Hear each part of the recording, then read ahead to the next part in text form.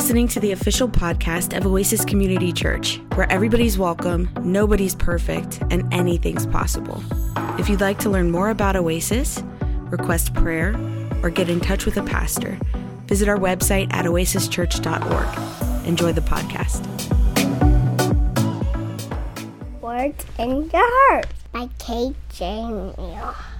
This book is about your heart, the little bits of you that makes you you. Will you listen very carefully?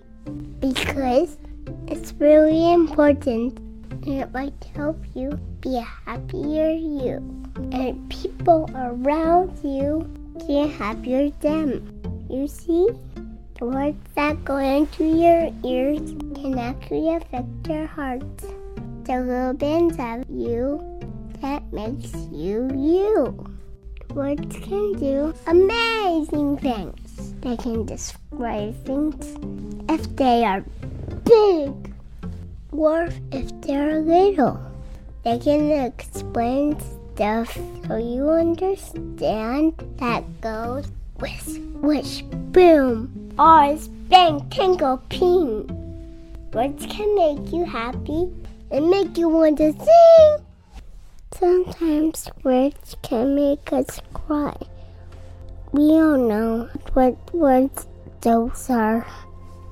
You see, sometimes words can be like a deadly arrow that can pierce someone's heart. The little bits of them that makes them them. Some words can really hurt. Words have power. Your words can actually change the way someone's heart feels. The little bits of them that makes them them. If someone feels sad, your words can cheer them up. If someone feels weak, your words can help them feel stronger. If someone wants to give up, your words can help them keep going.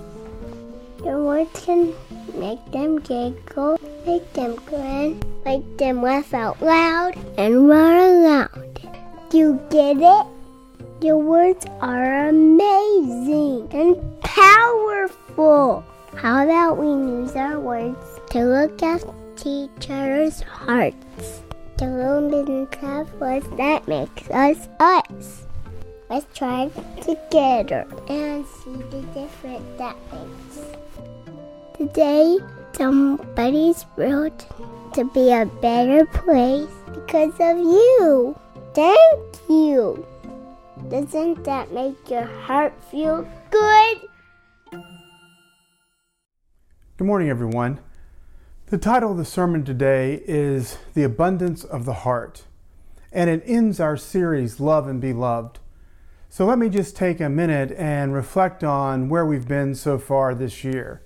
In terms of the church calendar, it started last Advent at the end of 2019, and we had a series on expectation, the expectation of the coming of Christ, the birth of the Messiah, and the way in which we also anticipate and expect the coming of Jesus into our very lives, our day-to-day lives, and the way in which we hope for the second coming. And then as the national calendar started, we met to meet and to think about what 2020 might hold. Now, of course, at that time, we could not have anticipated everything that has happened. But what we did do is we leaned into the values of Oasis as a church. And we planned 4 series around the church calendar. The first one was Know and Be Known. And we wanted to know God and be known by God. We wanted to know one another and be known by each other. And that opened up into a series then on Serve and Be Served. Because we don't just want to know each other, but we want to serve one another. We don't want to just know God, we want to serve God. That was during the time of Lent, which led us up to the celebration of the resurrection, of Easter Sunday, and the whole Easter season. And we called that series Celebrate and Be Celebrated. Now, as we were going through that season, there were some things that we couldn't celebrate, of course, because we weren't gathered together. and there was the midst of the pandemic. And also during that time was the death of George Floyd and the kind of social upheaval that kind of brought again to our attention the inequalities that are experienced by people in our nation. That, of course, coincided with Pentecost and the summer series that we're ending today, which is Love and Be Loved. Now, we have lots of things planned for the rest of the year, and I look forward to sharing those with you. But for today, we're going to focus on this passage out of Matthew's Gospel, chapter 15. It kind of comes in two sections. One of them is kind of the end of Jesus' conflict with the Pharisees, and they have said, kind of called into question the behavior of his disciples, like, why don't they wash their hands before they eat? And they're not just talking here about personal hygiene. They're talking about kind of following the Torah and following the ritual codes of the Jewish people. And Jesus is kind of saying there's some things here that are more important, and that what you're putting the emphasis on is not where the emphasis should be. And then we get a story that happens in Jesus' life, one that I think really illustrates what's going on in his teaching. So the first half of the message is a teaching, and the second half of the message is a story, but there's a lot to learn from it. Let's listen to this passage from Matthew 15. Then he called the crowd to him and said to them, "Listen and understand. It is not what goes into the mouth that defiles a person, but it is what comes out of the mouth that defiles." Then the disciples approached and said to him, "Do you know that the Pharisees took offense when they heard what you said?" He answered, "Every plant that my heavenly Father has not planted will be uprooted. Let them alone. They are blind guides of the blind, and if one blind person guides another, both will fall into a pit." But Peter said to him, "Explain this parable to us." Then he said, "Are you also still without understanding? Do you not see that whatever goes into the mouth enters the stomach and goes out into the sewer? But what comes out of the mouth proceeds from the heart, and this is what defiles. For out of the heart come evil intentions, murder, adultery, fornication, theft, false witness, slander. These are what defile a person. But to eat with unwashed hands does not defile." Jesus left that place and went away to the district of Tyre and Sidon. Just then a Canaanite woman from that region came out and started shouting, "Have mercy on me, Lord, Son of David. My daughter is tormented by a demon." But he did not answer her at all, and his disciples came and urged him, saying, "Send her away, for she keeps shouting after us." He answered, "I was sent only to the lost sheep of the house of Israel." But she came and knelt before him, saying, "Lord, help me." He answered, "It is not fair to take the children's food and throw it to the dogs." She said, "Yes, Lord, yet even the dogs eat the crumbs that fall from their master's table." Then Jesus answered her, "Woman, great is your faith. Let it be done for you as you wish." And her daughter was healed instantly. So the disciples seem to be a bit confused about what's happening here, which might be kind of typical for them in the gospel stories. Jesus says it's not what goes into your mouth that defiles you, it's what comes out of your mouth that defiles you. And his disciples are quick to say, "Hey, Jesus, when you said that, that really made the Pharisees mad." And certainly, that wasn't a typical thing for a rabbi to say. And certainly a Pharisee wouldn't have said it. Like, part of what separated the Jews from other people groups was what they ate and who they would eat with and how they would prepare that food. All of those kosher laws were important boundary markers for them as a people group.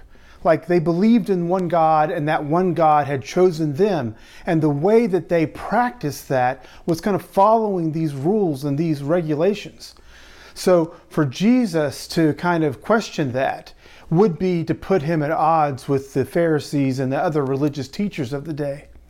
So Jesus says to them, to his disciples, he's like, "You understand, don't you, that what goes in your mouth ends up eventually in the sewer.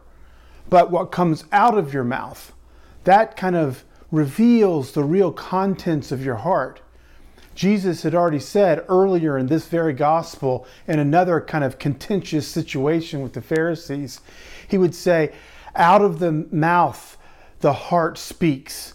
That the heart, the abundance of the heart, the overflow of what happens in our hearts, we can hear by what we say. Our perspectives, our feelings, our emotions, the way we see other people, our real virtue and kind of identity gets expressed by what we say and what we do.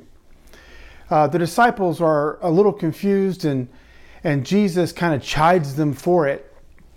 And it's a kind of contentious situation, or at least it feels that way as I'm reading it. And so as all of this kind of comes to an end, we see Jesus kind of retreating a bit, like moving away. He says he goes to the land of Tyre and Sidon. It seems like he's trying to get away a little bit from the conflict. And while he's there, this Canaanite woman kind of comes up and she says, Lord, Son of David, my daughter is sick. And initially, Jesus doesn't respond to her at all. It's the disciples who speak up, and they too don't respond to her really, at least not in the text. They speak to Jesus, and they're like, Jesus, why don't you do something? Say something to this woman, send her away. And so Jesus does say something, but it seems as though it's a generic statement. It's not really directly at the woman so much, but he kind of says that he has come for the children of Israel. A kind of a blanket statement, but it would seem to kind of exclude her. So that if he's there for the children of Israel, then he seems to not be there for this Canaanite woman. But she doesn't take no for an answer. She kind of leans in and she's like, Lord, help me. And so Jesus' next comment is a little starker, maybe more than a little. It's pointed. And he says that the bread is for the children, not for the dogs. Now, what is Jesus saying there? Is he calling this woman a dog? Like, certainly that's not the right thing to do. Now, that kind of strikes us, and people try to get around it often. I've heard interpreters say that somehow culturally that was a compliment, or that it wasn't such a harsh statement. But not unlike our culture today, their culture then, calling someone a dog was not a compliment. But the woman is still not deterred, and she says, look, even the dogs get the crumbs from the table. Like the children might eat, but the dogs, they have to eat too. And Jesus is like, man, I'm really, really impressed with your faith. Like your daughter is healed. Go and be well. So what are we to do with this kind of awkward text? Again, I think there are several ways in which it could be read. There is that we kind of like a sympathetic reading might be to kind of protect Jesus, to make it sound like, well, he hasn't said anything harsh here.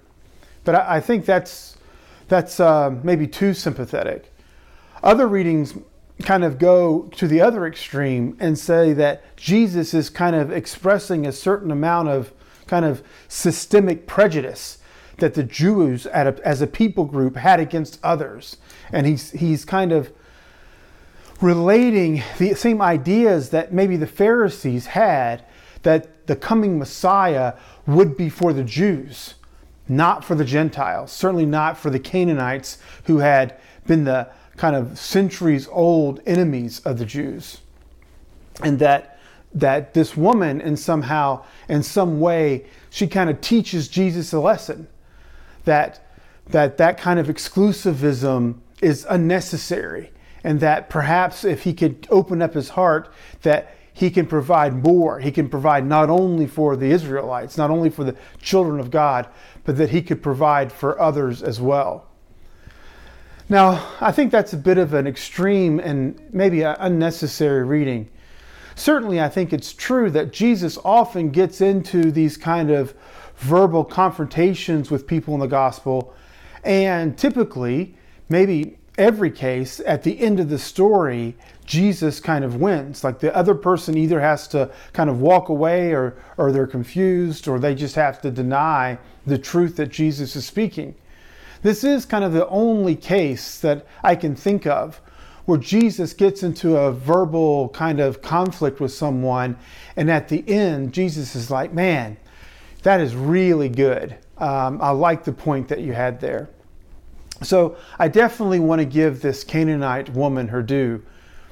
But before we judge Jesus too harshly and we make it out to sound like he's done something that's really wrong here, I want to say this. First, I'm not afraid of saying that Jesus could learn something. I mean, the Gospels do talk about that. Luke will say that Jesus grew in wisdom and in stature. And obviously, in his humanity, there would be things that he had to learn. Like he'd had to learn to walk and to talk and to be potty trained. I mean, he was a child like any other child in that regard. And I'm sure that his parents kind of taught him things. He learned to pray from his mother. Like we can hear his mother's prayer in the story of the Magnificat, again, out of Luke's Gospel. Or he learned construction things, right, from his father. So certainly, I want to embrace the humanity of Jesus and to say that Jesus did learn things. That's part of what it means to be human, and he was fully human. So there's nothing wrong with that. But I think theologically and spiritually, we're on very shaky ground if we go to the point that Jesus had to learn not to do evil things, not to kind of engage in sin. Because I think in no way did Jesus do that. That is kind of what kind of makes him unique. And particularly if we look at the Gospel of Matthew and the story that we've learned of Jesus so far in that Gospel, I think there are a lot of cues from the story that would suggest that something else is going on here. The idea that the gospel is broad, that it is good news not just for the Jews, but good news for the whole world, is kind of written all the way through this Gospel of Matthew from the very beginning.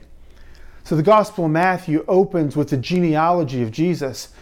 And what's interesting about Matthew's telling of that story of the genealogy is that it actually mentions another Canaanite woman. It mentions Rahab. She's Canaanite, and she's part of the genealogy of Jesus. It also mentions Ruth. I mean, she's a Moabite, not a Canaanite, but she's not part of the people of Israel. Ruth was not. Yet, she's part of the family tree of Jesus. So we see in both Rahab and we see in Ruth these women who aren't Jewish, who aren't Israelite, but they are part of the very bloodline that will produce Jesus, the Messiah. There are other stories too. The story of the Magi, of the wise men that come. This is unique to Matthew's Gospel. Matthew is the only one who tells us this story, but they are the first ones to come and acknowledge Jesus as a king. They come and they worship Jesus, but they too weren't Israelites. They were not Jews. They were from the east. Some argue that they were from the Nabatean capital of Petra. But wherever they were from, they were not part of the children of God, right? The descendants of Abraham. And so we have both in Jesus' own genealogy, and we have these magi who are coming, recognizing Jesus as a king. In fact, this Canaanite woman will do a similar thing. When she calls out to Jesus, she refers to him as the son of David, which would suggest that he's in a royal line, that he could be not just a rabbi, not just a prophet, that if he is a son of David, then he could be the king, he could be the Messiah. So no one in the gospel story up to this point has acknowledged Jesus as the Messiah. We're in Matthew chapter 15. It's in the very next chapter that Jesus will go again to this kind of non-Jewish place. He goes to Caesarea Philippi and he asks his disciples, who do people say that I am? And it says, some say that you're Jeremiah, some say Elijah, some say one of the prophets. And he says, who do you say that I am?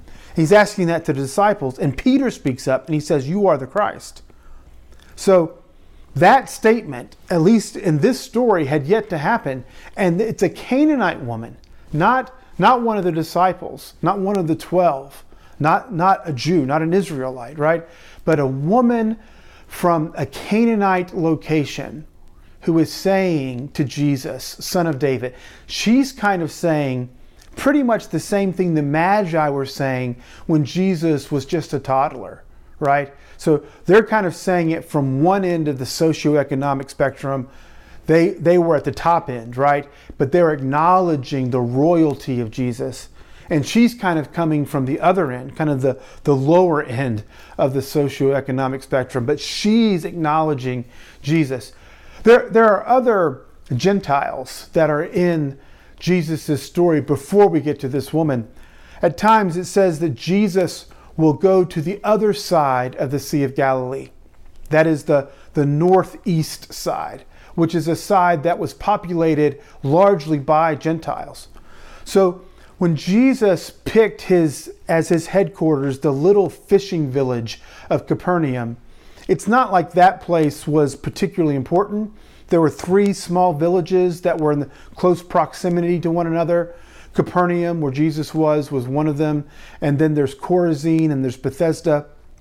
But it's maybe at the crossroads. It's by a major trade path, but it's really just a small kind of fishing village.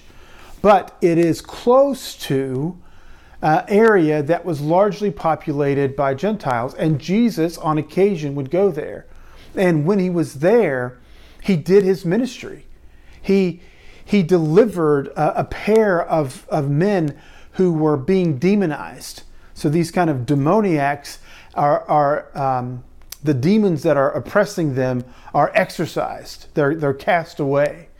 And so that's at least kind of 3 major stories before we get to this woman, where we see in the Gospel of Matthew that Jesus' good news is good news not just for a small group of Jews or a single nation of Israel, but there's this kind of expectation that there's more afoot, that there's more at hand, that the gospel is going to be broader than what people had expected. It's going to be more inclusive than what they could have possibly imagined. That's the women, again, in the genealogy, Rahab and Ruth. It's the coming of the Magi. It's the deliverance of the demoniacs in the Decapolis and that kind of Gentile region. So to think that somehow, with all of that in Jesus' background, and even as a reader of Matthew's gospel, having seen all those things up until this point, to think that somehow Jesus' statement to the woman that he had come for the children of Israel was somehow just saying that Jesus thought that his gospel was exclusive doesn't really make sense. In a way, it seems more like a foil, like a test. So he's just been talking with the Pharisees. In fact, the Pharisees started the conversation at the beginning of chapter 15. Why don't your disciples wash their hands when they eat? And Jesus is like, why don't you honor your mother and father? Like, you're focusing on the wrong things. It's like you have the right words, but you're still getting it wrong. To quote one popular movie several years ago, they're putting the emphasis on the wrong syllable, right? They're almost getting it, but not quite. And they're off enough that they're causing more harm than good. And so Jesus is teaching us, again, that it's not what goes in our mouths that defiles us, but what comes out of our mouth. And what comes out of his mouth seems like it might be something that could defile you, like calling a woman a dog. particularly calling a woman of another kind of ethnic group or nationality a dog. Like, it seems to be kind of offensive on multiple levels. But what Jesus certainly knows, based on everything else the gospel has told us, and what the woman seems to also know, is what the disciples don't. And certainly the Pharisees don't either. But when Jesus says that statement about the bread being for the children, not for the dogs, some of his disciples or anybody else who was Jewish around there might have thought, oh yeah, stick it to her. Let her know the truth, that we serve the one God and he's coming to deliver us. Fortunately, friends, that's exactly how I think some of us feel sometimes, that God is somehow on our side, but not necessarily on their side, whoever they may be, right? The other, them. I mean, I see this sometimes almost at a comic level in athletics, when people pray that their team that they root for will win the game, as though somehow God's going to be for that team and not for the other. Like, God doesn't choose sides, certainly not like that. And what this woman knows is what Jesus also knows. And I read this text almost like he's realizing her persistence. He's realizing that it's taken a lot of faith on her part to approach him. And she's realizing things about him that people in this story haven't realized since he was a child, right? Not since the Magi came and said, hey, we're looking for the king who has been born. Has someone so identified him with such royalty? And so when she calls out to him as Son of David, and as she's reaching across religious lines and national lines and cultural lines, Jesus is like, this woman gets it.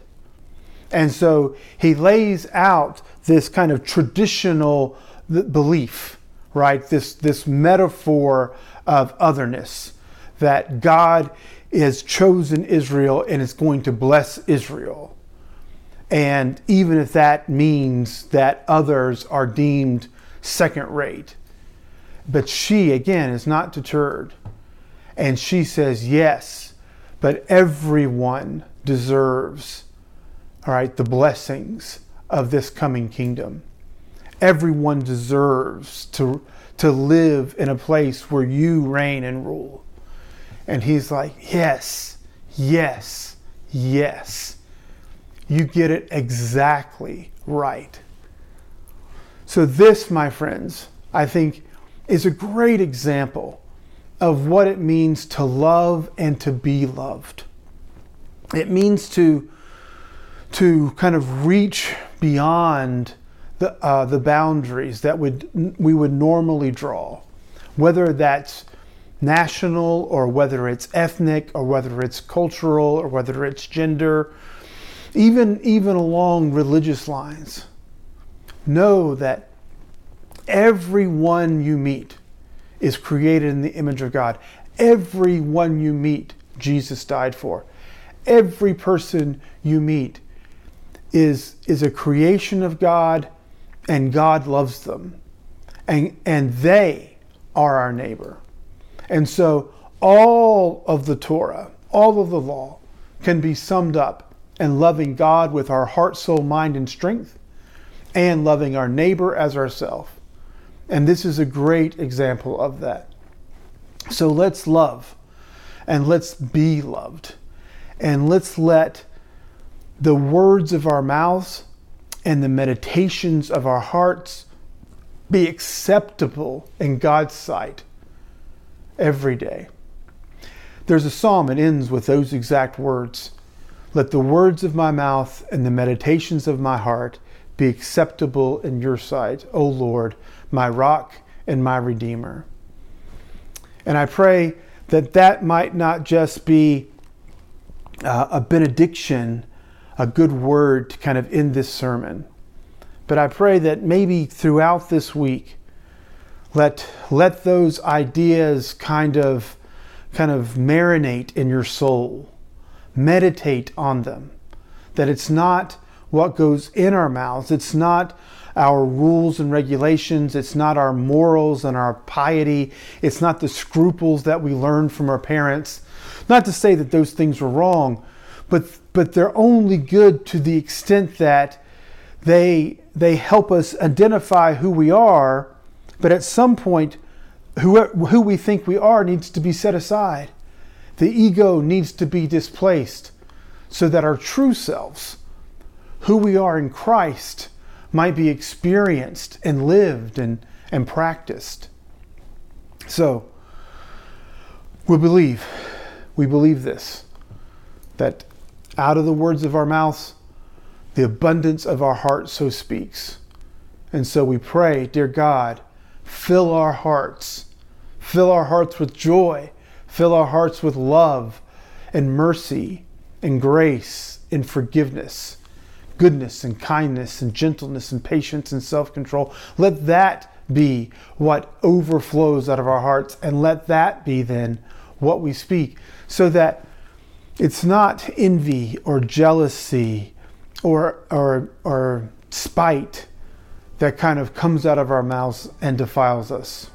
But again, goodness and love and mercy and kindness, so that we can be kind of like this Canaanite woman, people who weren't born into God's chosen group, but people who nevertheless get included out of the goodness and grace and mercy of Jesus of Nazareth, who is the Son of David and the King, not just of Israel, but the King of Kings and the Lord of Lords, the King of all the world.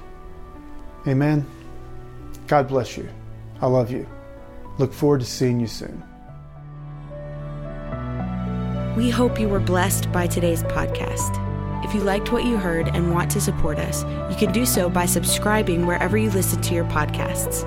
You can leave us a review on iTunes, and if you want to contribute to Oasis financially, you can go to oasischurch.org. May the Lord bless you and keep you, and may God's face shine upon you and give you peace. Amen.